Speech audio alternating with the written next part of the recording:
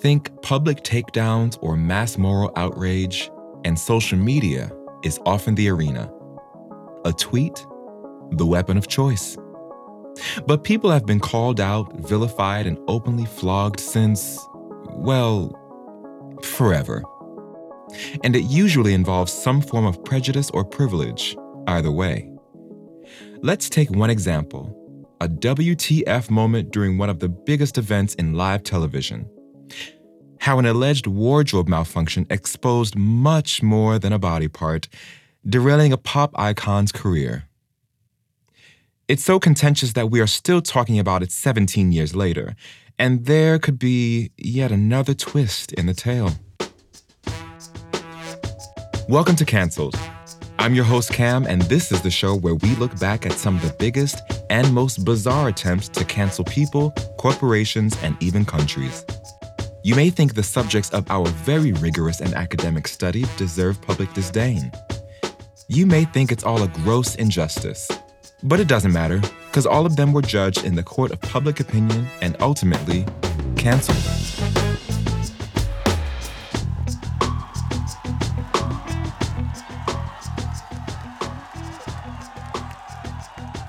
The Super Bowl is a big deal.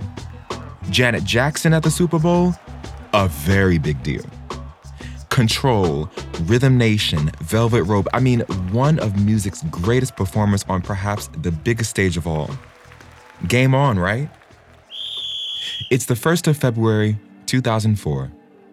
The New England Patriots are leading the Carolina Panthers 14-10 at halftime in Houston's Reliant Stadium. More than 70,000 in attendance, around 140 million watching in homes across America. Janet, Miss Jackson if you're nasty, steps up dressed in an Alexander McQueen black leather kilt and bustier. She flies through a medley of hits including All For You and Rhythm Nation, sandwiched between appearances from Kid Rock, P. Diddy, and Nelly. Suddenly, Justin Timberlake, pop's heir apparent, appears having just thrown on whatever to pick up a six-pack from the store, I don't know. He and Janet break into Justified hit Rock Your Body, and things really start getting hot in her.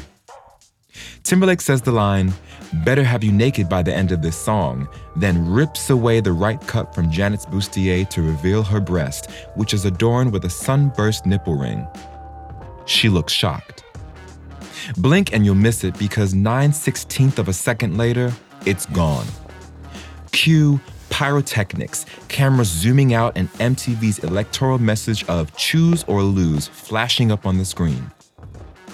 To appreciate the confusion that follows, let's hand over now to the executives and production team. Jim Steig, the NFL's point person for the halftime show, is in the command booth at the stadium. Mike Pereira, the vice president for officiating, turns to him and says, "Hey, did you just see what happened?" Steig says no, so they watch an instant replay on TiVo. Google it, kids. And there it is, staring right back at them. Steig calls Sally Fertini, who was producing the halftime show for MTV.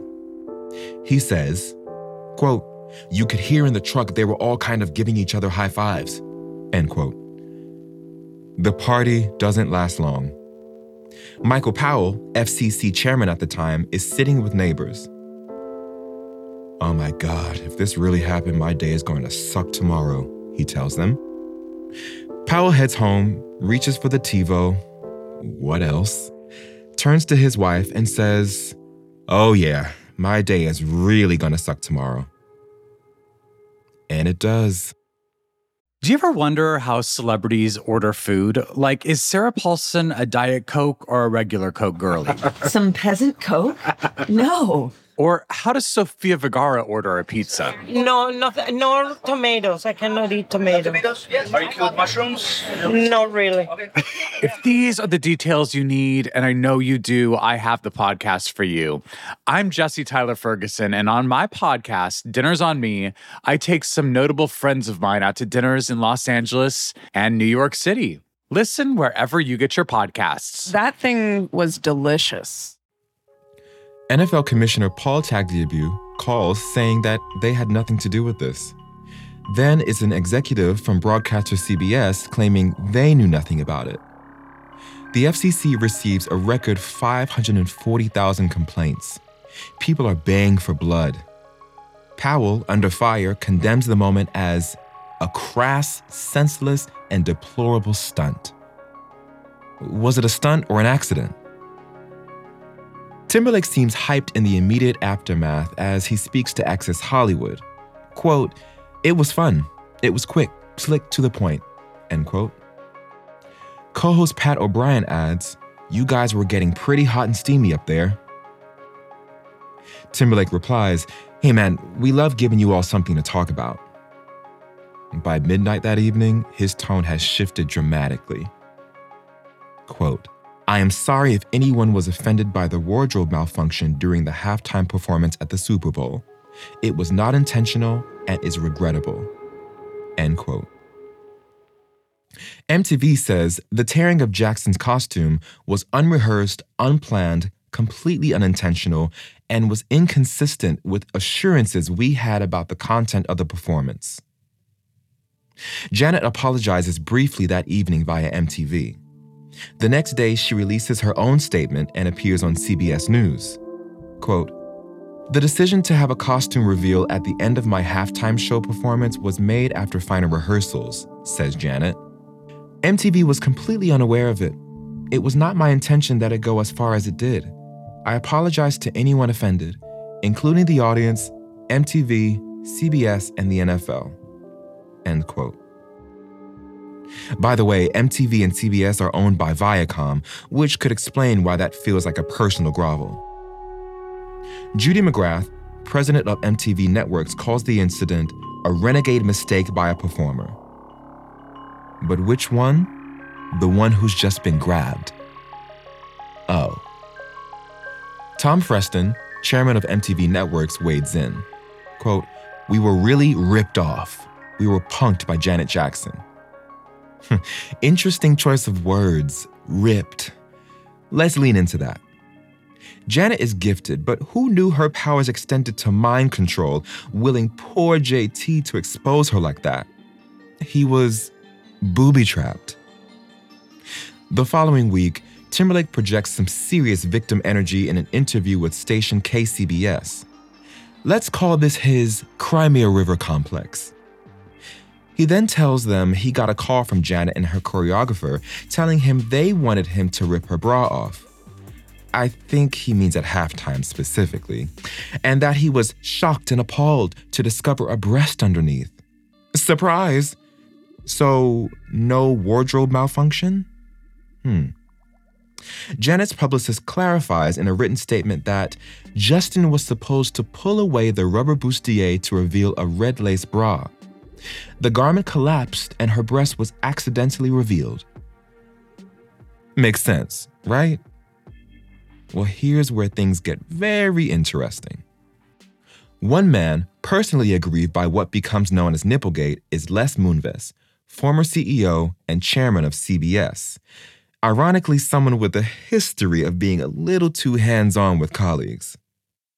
According to sources interviewed by the Huffington Post, Moonves believed this was a deliberate attempt to stir up controversy. Janet's attempt. MTV is removed from producing future Super Bowl events, which fuels his rage, as does CBS being fined $550,000. Janet's first punishment is the upcoming Grammys. She declines to apologize on air, according to Entertainment Weekly, so Moonves shuts the door. Timberlake is allowed to perform after making a contrite, tearful apology. He picks up 2 awards saying, quote, "What occurred was unintentional, completely regrettable, and I apologize if you guys were offended," end quote. Moonves also orders VH1 and MTV, subsidiaries of Viacom, to stop playing Janet. Her next album, Demita Jo, released in March, still goes platinum, but it's her worst selling since 1984. Minimal support from MTV for the Call on Me video from follow-up album 20YO suggests that Janet is still being blacklisted in 2006. And 2008's Discipline doesn't even go gold. The Super Bowl also results in her leaving a film project where she's set to play Lena Horne. Even Disney World turns its back on her, dismantling a Rhythm Nation-inspired Mickey Mouse statue after the backlash. The ultimate humiliation. Seriously though, Super Bowl was a major turning point in Janet's career, and this fixation on her reflected something deeper and darker at play in America. Compare the treatment of both stars, and clearly a cancellation campaign was being waged against Janet by big and small C conservatives. YouTuber and filmmaker Johnny Harris, referring to a 2009 study by Shannon L. Holland, looked at the coverage of 200 newspapers and how choice of language shaped perception of the incident. He explains, quote, "In half, Justin Timberlake's involvement is mentioned in passing. It's not the focus of the article. And 1/3 of them don't even mention him." End quote. Next, the words. He points to the New York Times calling this Janet's breast-bearing fiasco. Another article says she flashed one breast. The Washington Post claims she deliberately flopped out of her dress. Little or no mention of Timberlake, the agent that's doing the action, as Harris says. This framing reinforces negative stereotypes about Black female sexuality, the Jezebel image. Not even the feminists show up for Janet after this. In interviews, Timberlake gets an easy ride, portraying himself as the innocent bystander. On MTV in 2006, he sidesteps the issue in favor of WMDs, making only a small concession to women of color. Quote, "I'm a part of a community that considers themselves artists. And if there's something more that I could have done in her defense, that I could have realized, then I would have. But the other half of me thought, we still haven't found the weapons of mass destruction and everybody cares about this. This." End quote. Wait, isn't Janet's breast the real WMD at this point? And how about this effed up calculation from Timberlake? Quote, "If you consider it 50-50, I probably got 10% of the blame." End quote. Well, as Cal Jewell screams on YouTube, he didn't even get 10% of the blame. The media painted him a victim of her. Meanwhile, Janet is pressed on the subject by Letterman for more than 10 minutes in 2004. In 2006, she confesses to Oprah her disappointment in Timberlake, like, what has he done for me lately? But still handles herself like a queen, refusing to trash a friend in public. Quote, "All the emphasis was put on me and not on Justin. Certain things you just don't do to friends. Certain things I had heard kind of leaving you out there hanging." End quote. It isn't until 2009 that Timberlake moves towards a personal apology. He tells Entertainment Weekly, "I wish I had supported Janet more. I'm not sorry I apologized, but I wish I'd been there more for Janet." I think he's still saying he's not sorry. Okay, time out. We'll come back to Timberlake soon, but this thing is way bigger than him. What's really going on? How did this moment, 9/16 of a second to be precise, prompt national outrage and a congressional hearing? Particularly when FCC complaints, although a record number at the time, comprised around only 6% of the viewing audience. Here's a quick sidebar on indecency. To better understand why a nipple triggered so many, you have to place it in its historical and political context. America was in the midst of two very visible wars, one in Iraq, the other in Afghanistan. There was a third, says Billboard's Shira Carson, a cultural one, quote, "fighting between the First Amendment principle of freedom of speech and the desire to protect the minds of its youth." Howard Stern's radio show was one of the most popular shows on traditional network air, and The Real World, with its jacuzzis and naked three-ways, was MTV's claim to fame. End quote. Advocacy group The Parents Television Council, PTC, partners with the FCC to crack down on smut. Nipplegate becomes the key issue.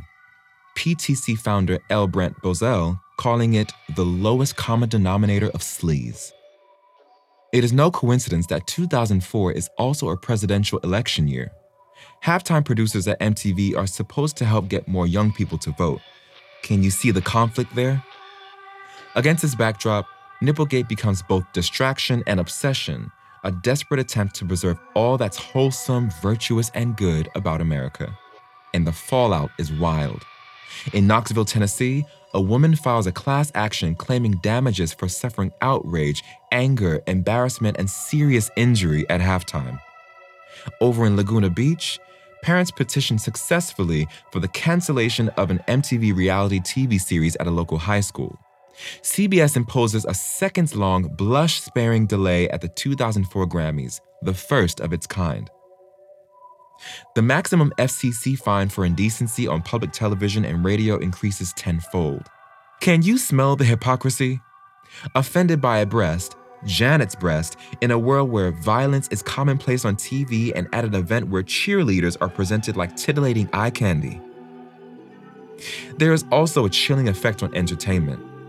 According to the podcast You're Wrong About, a scene in The OC is edited so you can see the man orgasm, but not the woman. ER cuts out minor shots of nudity. 20 stations refused to show Saving Private Ryan on Veterans Day for fear of sanctions because of the swearing. As for the NFL, they swerved female artists for the next 6 years, instead turning to distinguished rockers such as Bruce Springsteen, Paul McCartney, and a reformed Prince.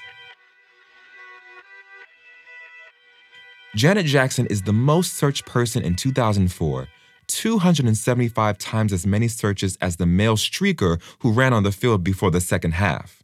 Forget that guy. And in 2005, above the Iraq War, bird flu, and the London bombings. Although Nipplegate becomes the most TiVoed clip of all time, attracting 35,000 new subscribers, guys like Jawed Karim still can't find it easily. So, he co-founds YouTube. Yeah, what about social media? Well, it didn't exist back then. So it was harder to boycott a star or mobilize support online for movements such as Free the Nipple or Me Too. Had it existed, Janet would have had a direct line to her fans and could have steered the conversation better. Changed it, perhaps. So it's interesting to consider how platforms such as Twitter have revived this story and tipped the power balance. In 2018, Timberlake is invited to headline halftime at the Super Bowl, his third appearance. That's right. She is blacklisted, he is promoted. Janet's fans are incensed. They demand #justice for Janet, for the ban to be lifted. Another duet. In fact, just step aside, Justin, and let her take over. The NFL denies any ban exists, but they're hardly extending an invitation to Janet either. You have people such as Fratini, the MTV producer in 2004, declaring themselves a JT supporter, praising how he manned up and talked about it all, while I don't think she, Janet, handled the situation as well. We hear Timberlake and Janet have reconciled in private. Okay, he doesn't have to update us, but @CallMeDollar makes a good point. Quote, the same way she had to publicly apologize to America, he should have publicly had her back, and he didn't. The end. End quote. Except it isn't the end. A couple weeks later, Super Bowl Sunday is hijacked by #Janet Jackson Appreciation Day on Twitter.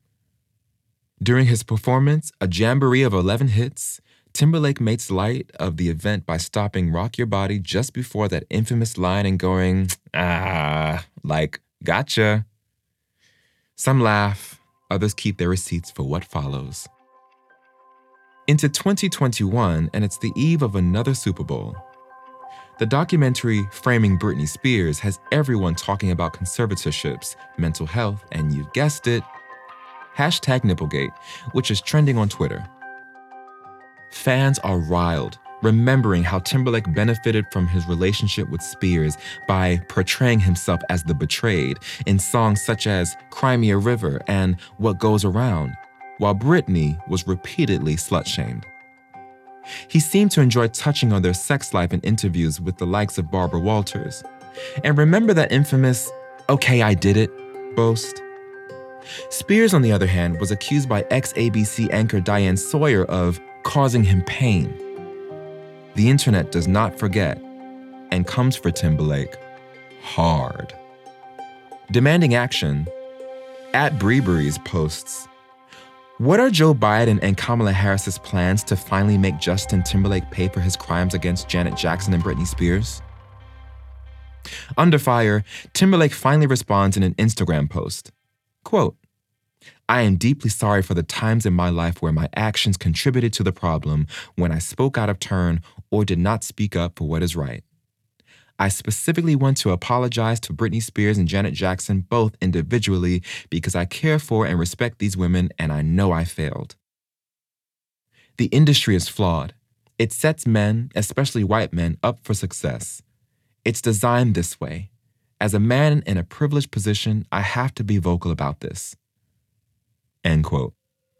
So, individual apologies, but really, a 2-for-1 delivered 17 years too late. Would they even have got this without the documentary? He grabbed, she was vulnerable, yet Janet faced the consequences. Nipplegate was never just about one star's career. In 2022, it's not so easy to shame and pass judgment on a woman's body, particularly when so many of us are scanning for the slightest echo of misogyny, white privilege, or systemic racism. Which is why fans may come for Timberlake again. If anything, just to make an example of him. Whether this kind of mob justice is acceptable, whether it's about retribution or progress, well, that's up to you. The makers of Framing Britney Spears are working on a documentary about Halftime 2004. We're told it's going to be all about the fallout and the suits who effed over Janet at Viacom. This year, Janet is releasing her own 2-part doc to coincide with the 40th anniversary of her debut, Janet. A chance to also set the record straight on the Super Bowl? You'd think. Who knows? We may even crack the greatest mystery of the 21st century. Did they plan this big reveal or not? This episode was written by Amar Patel. This is a Broccoli production.